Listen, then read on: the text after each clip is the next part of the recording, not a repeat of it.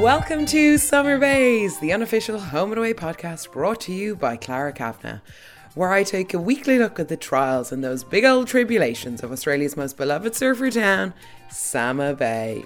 Each week I do a deep dive into the week's events and discuss dilemmas our characters are remarkably good at finding themselves in, like Leah and Justin's latest obsessions, and was Mac right to fire Chloe? Get ready to feel closer each day to home and away. Now, before I get started, just want to let you know that this is a no spoiler podcast. I don't look ahead, even watch those little episode teasers or read episode descriptions, none of that. It makes the show so much better. I suggest you do it with Home and Away or any TV show you watch. It's a total game changer.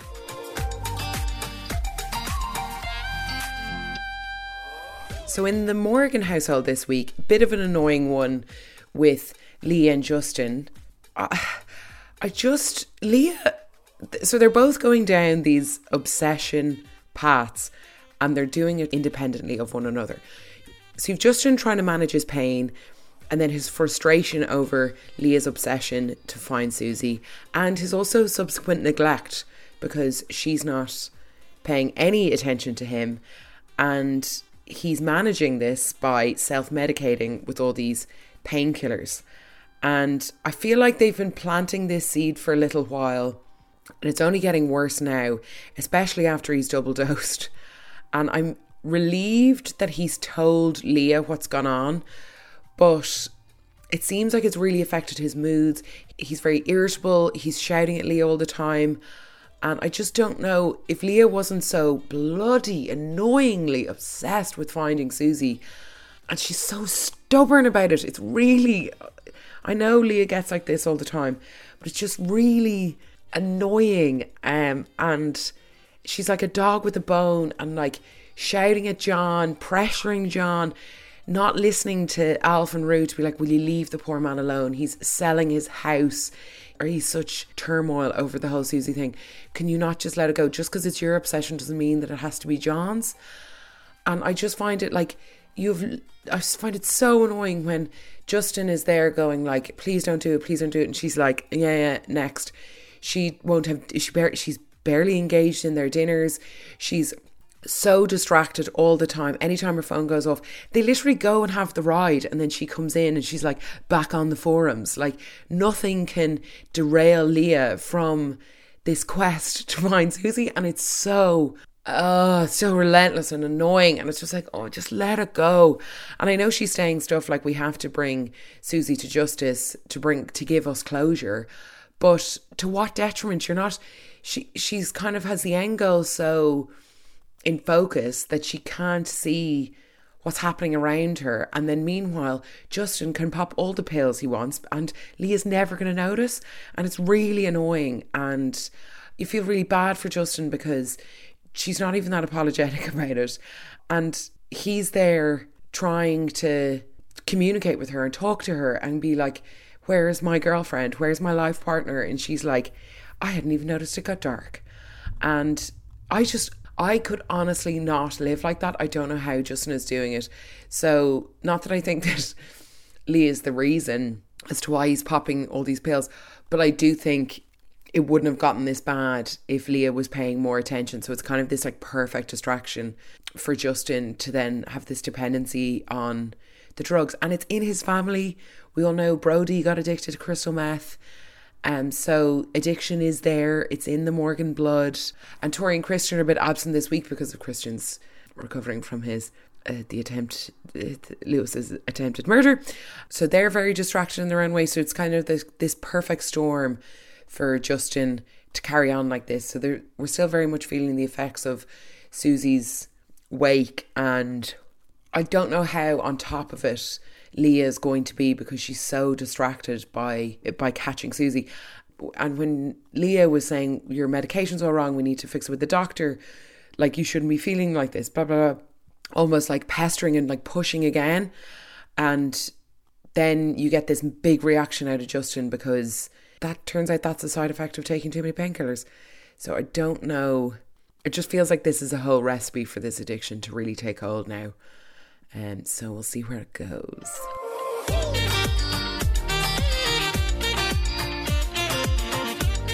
So next up is Mac. What a new side we're seeing to Mackenzie Booth, I must say. So at the end of last week, it was Ziggy complaining that she had to go back and mind Mac and like leave her boyfriend and the fun and the Pradas to be like sit in a room with Mac, or like sit in the TV room while Mac is in her bedroom and basically babysit. Then it kind of gets revealed that Mac is questioning all about Ari and Mia and what are they doing and what's going on, and which is probably exhausting for Ziggy. But I just think they're doing a great job babysitting her and Dean. But when Ziggy gave the tough love, I was a bit annoyed by that, because Ziggy goes like, "Oh, I've done everything for you and you're still not better." And I just feel like you can't really have an impatience with somebody who's like, all this has happened within 2 weeks, and you're kind of annoyed that the person is still dealing with it, and that like, hey, why haven't I fixed you yet? And that kind of annoyed me. But weirdly, that the tough love seemed to work, and Mackenzie seemed like she was taking the reins back, control, and this meant, oh yeah, I've got a great idea, I'll just fire Chloe. So what a predicament to put Ryder in. Follow the instructions, fire Chloe, and get your promotion. So I love how Ryder confided in Alf. That was great. And I love how Alf didn't explicitly tell him what to do. Mackenzie was obviously very wrong in asking Ryder to do this, and she also didn't know that they were dating. So I really don't think she would have asked him to fire her had she had known that. So I don't know why Ryder never said do that. I think Ryder thinks that he's seeing her true colours, and like, why would you treat somebody like that? It's pretty bad. So I think, I'm not going to say I felt sorry for Chloe, but it's just such a like, you look like such a mug. It's like, oh, I'm going to ask for this function manager position and I'm really loving my job and it's so great we get to spend so much time together. And then meanwhile, Ryder's like, oh, I'm going to fire you. So I think if I was Ryder, I would have told, like what Ryder should have done was told her what was going to happen and then let Chloe quit, rather than just putting it on the long finger and trying to figure it out. Because it really did blow up in his face when he found out. I also love how Grumps comes in and he goes, Mackenzie, keep my grandson out of your private life. And I think that kind of is it in a nutshell. Don't ask him to do your dirty work. If you want to fire him, like obviously Mackenzie didn't want to fire Chloe herself because it'll make the Prada thing more obvious. But I don't blame Mackenzie for not wanting Chloe there. It's like such a reminder you're paying her. Like I actually do think it's fair for her not to have wanted Chloe to work there, but I just don't think it was very fair the way she went about it. So we have to kind of let Mac do, it's a small town, so you kind of have to let Mac have her palate cleanse. Like Ari and Mia shouldn't have been showing up at the restaurant last week. So having Chloe around all the time probably isn't helping Mac. So, you know, she's every right to create some boundaries. Now, it was done with zero to no morals, but still, the ripple effect that this causes, so when everyone starts finding out, be it Dean, Ziggy, Mia, the more people say it to Mackenzie that she shouldn't have done it, the more she sticks her heels in, stuck in the mud. She will absolutely not back down now, and that decision is final. So she's not going to, I think she's too proud. I think it laments her decision even further. So there's not a hope that Chloe's getting that job back. And Chloe's obsession over not getting it, I just think, like obviously you'd be really upset and want to know why, and it came so out of the blue and blah, blah, blah. And I know Mia is just being protective over Chloe. I get that. But marching in to Salt to give out to Mackenzie about this, I just think so foolish, Mia. Why would you bother? Like, it's the first day of your new job. Would you just leave? Just focus on that for once. And this whole squaring up between Mia and Mac I was so on team Mackenzie. Because I'm just like, Mia knows what this woman has been through. So does Ari. And I know what Mac did was out of line, but just kind of, and And I know she probably feels like she has to stand up for her daughter, but like, I just was like, no, Mackenzie, I'm 100% backing you. Don't march into her restaurant to give out to her and just like, do not take out your heartbreak on my daughter.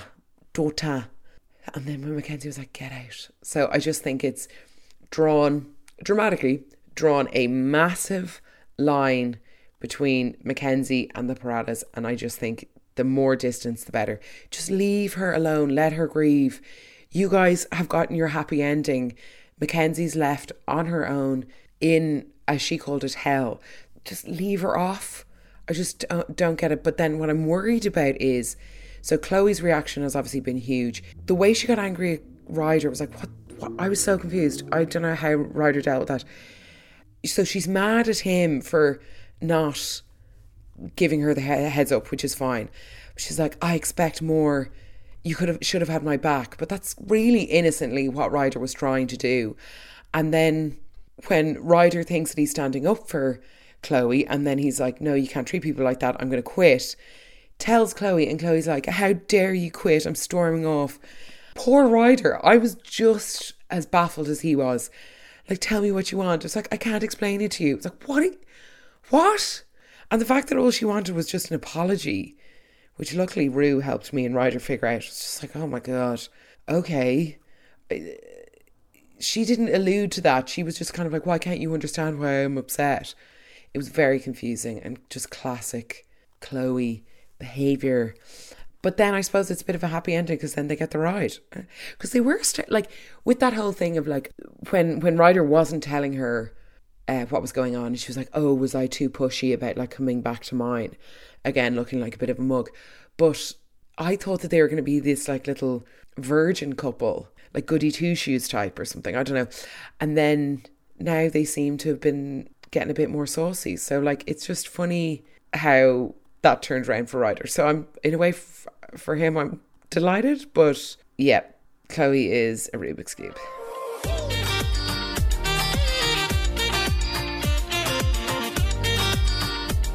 I do love a good function, I must say. We haven't had a community event in a while, so it was nice to have the surf comp, the fact that it went ahead, like 2 fingers up to Suzie, and there was real like excitement around it. Loved it. I loved how Maz went mad as a marshal and like they had to hide her whistle. It's so funny, so power mad. I love that for Marilyn. I just think she needs, you know, it's fun to see her crack the whip sometimes because, you know, she can be so airy, fairy and flighty sometimes. So that was really fun. Jai made a cute little sign for Dean, which was gorgeous. I found the bit about Irene entertaining that gold sponsor, Gus. I found that really random because your man ended up being, well, weirdly fancying Irene because there seemed to be a bit of an age difference there. And he was kind of playing the slob, but he didn't really look like a slob. And then he was like threatening to sue. He was the main person threatening to sue them. But then just goes, oh yeah, well the donation is just a tax write-off. Like, I don't get it. And then he gets the hots for Irene. And then he was like giving out about John, and then John overhears, and then Irene has to like stand up to him, like regardless of the fact that he's like this big sponsor, and kind of puts him back in his place. I didn't really see the point in that because there was the outcome, I suppose, was just like a sarky townsperson being knocked back into shape by Irene. Yeah, I don't know. I don't really get it.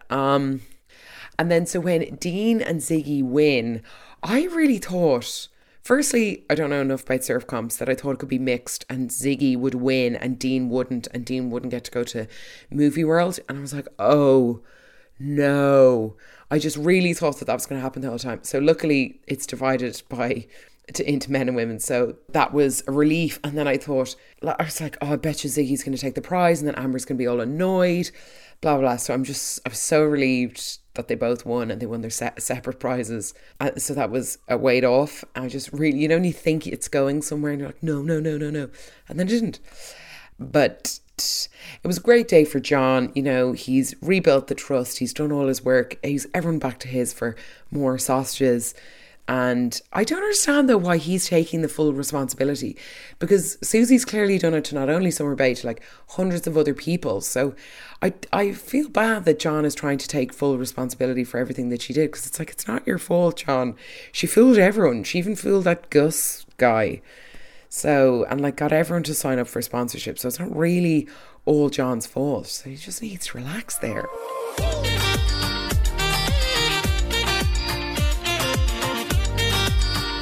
So Amber and Dean had a bit of a weird week, because on one end of the scale, we have Dean and Amber talking, laughing, putting their kid to bed, taking him to school, doing all the like homely bits, and Dean physically looking like he's so weird with the smile. Like it doesn't suit his face. He's like, oh my God, I'm actually happy. I forgot what this felt like. I've got it all. I'm living my dream. So then why is Amber so bloody jealous? It is crazy. And like, obviously there's a bit of truth to it, and I'm not denying that, but it's almost as if Amber's like creating it. She can't just enjoy the happiness a little bit. Like, I just think Dean is saying and talking all the right things. So it just kind of seemed like she was creating a mountain out of a molehill. And she lets the love word slip, and, you know, you're the best thing that ever happened to me. So they seem like they're in this really lovely love bubble, but then there's this seed of jealousy that is just getting bigger and bigger and bigger with Amber, and now she's almost looking and grabbing at things to legitimize how she's feeling. So, and I just think like Dean and Ziggy aren't that long broken up, so would you not give him some time to get over that big love? And there's not, who's to say that you can't have that big love with him? So when she's barging in on Mac, which is so funny, I love how much they hate each other. She's like, I don't have Willow, you're the best, you'll do. I need some advice. But I just thought the way Mac, and Mac is in no place to be giving love advice. Like, why are you going to Mac? When Mac's saying stuff like, oh, well, just get used to being second best, emotionally even. Like, they're terrible words, and like, you guys don't exactly have a life-changing love. Like, that's terrible advice, terrible words. You know, like Dina's talking about wanting to have a second kid with you. Come on. But I did appreciate how much of an honest conversation they had about the whole love you word, because just because Dean isn't there doesn't mean that he doesn't feel very strongly towards Amber, and, you know, he doesn't want to be anywhere else. He's building something with her. So just give it a bit of time. I just feel like it's been given no breathing room. Like, they moved extremely fast, and now, you know, it's being hurtled on even further.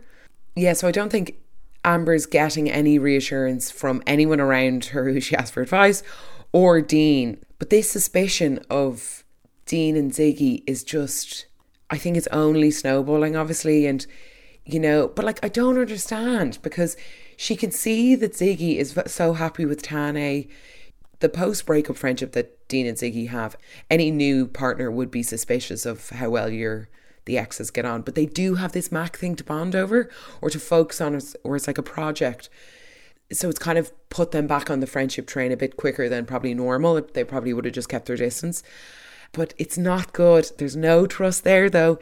If Amber is taking Tane out for a sneaky drink and doing a bit of digging, doing a bit of on the history, she's fishing around for how strong Tane and Ziggy are, and she's watching Dean watch Ziggy, and it's hard for her, because she's like, does he look at me the way he looks at her? But at the same time, nobody was given any time to get over these relationships. They were together for so long. I think it's perfectly okay that he still has feelings for his ex. It's only been like, I don't know, months since they broke up or something. It's so short. Obviously in Home and Away it's like dog years, so they should be over it. But then the problem where Amber goes too far is she starts to plant this seed of doubt of hers. Has gone into Tane's brain now, and she's planted that real good. And then Tane's now like, why haven't you guys broken up? So like, what? It's so destructive, and they just seem so solid. Like, if this goes the way it looks like it's going, Willow be so disappointed. She's like, you guys were supposed to be solid. I'm literally for 5 seconds, and now there's all this suspicion and not trusting and it's just like, oh God. So if they can do it for anyone, just do it for Willow. Please stay together. Or Jai, stay together with the kids. I think they're good together. I don't want them to break up, and I think it's foolish to be that jealous. It's understandable, but you gotta give it time, girl.